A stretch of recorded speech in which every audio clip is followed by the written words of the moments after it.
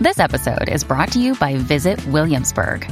In Williamsburg, Virginia, there's never too much of a good thing. Whether you're a foodie, a golfer, a history buff, a shopaholic, an outdoor enthusiast, or a thrill seeker, you'll find what you came for here and more. So ask yourself, what is it you want? Discover Williamsburg and plan your trip at visitwilliamsburg.com. We're delighted that you're listening to Away with Words by podcast, but if you'd also like to hear us on your local public radio station, why not tell them about it? Public radio does listen to its listeners.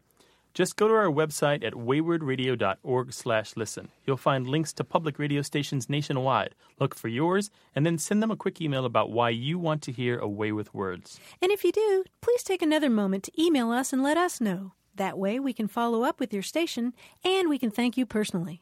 Now, on with the show. This is the latest language news from Away with Words. I'm Grant Barrett. Oh, what a difference a letter can make. The Moscow Times reports this week that Tatiana Techerkina was stripped of her Russian citizenship because a government clerk's typewriter was missing a single letter. Instead, a different vowel was used, making her Techerkina rather than Techerkina, and making who she said she was and who her paper said she was disagree. Public outcry over the matter has since caused her citizenship to be reinstated, but Tatiana is still pursuing it in the Russian courts. In Slate magazine, Eugene Volokh takes a look at names that are so weird that they were brought before the courts. There's the 9-year-old New Zealand girl named Tallulah Does the Hula from Hawaii. Yes, that's the entire name. There's someone named They, They. There's Darren Lloyd Bean, spelled Darren QX Bean, and more Santa Clauses than a Santa Claus convention. Caroline Winter fills in for William Safire in the New York Times Magazine, where she discusses why we capitalize the pronoun I.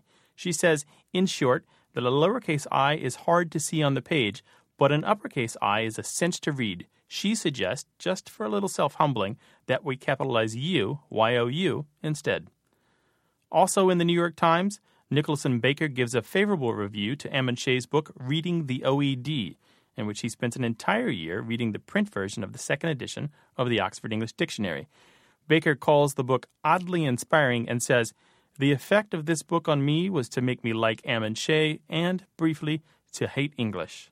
Finally, dictionary editor Aaron McKean asks in the Boston Globe why people use a word and then sheepishly wonder if it is really a word. She writes, whenever I see not a real word used to stigmatize what is usually a perfectly cromulent word, I wonder why the writer felt the need to hang a big sign reading, I am not confident about my writing, on it. What do they imagine the penalty is for using an unreal word? A ticket from the dictionary police? Cromulent, by the way, is a made-up word from The Simpsons. It means good or fine. And okay, fine, that's all for this week's language headlines. You can find links to all of these stories on the discussion forum of Away with Words, Public Radio's weekly call-in show about language. Find it at waywardradio.org.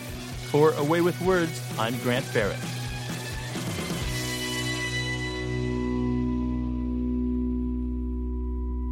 Support for Away with Words comes from WordSmart, the vocabulary building software. Improving your vocabulary, reading comprehension, and critical thinking skills will increase your chances for success. Learn more online at wordsmart.tv. And from iUniverse, supported self-publishing. Is there a book in you?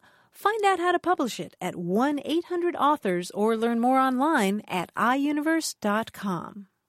Hey, listeners, we have a favor to ask. We'd love for you to fill out our listener survey at gum.fm/words. Your feedback is crucial.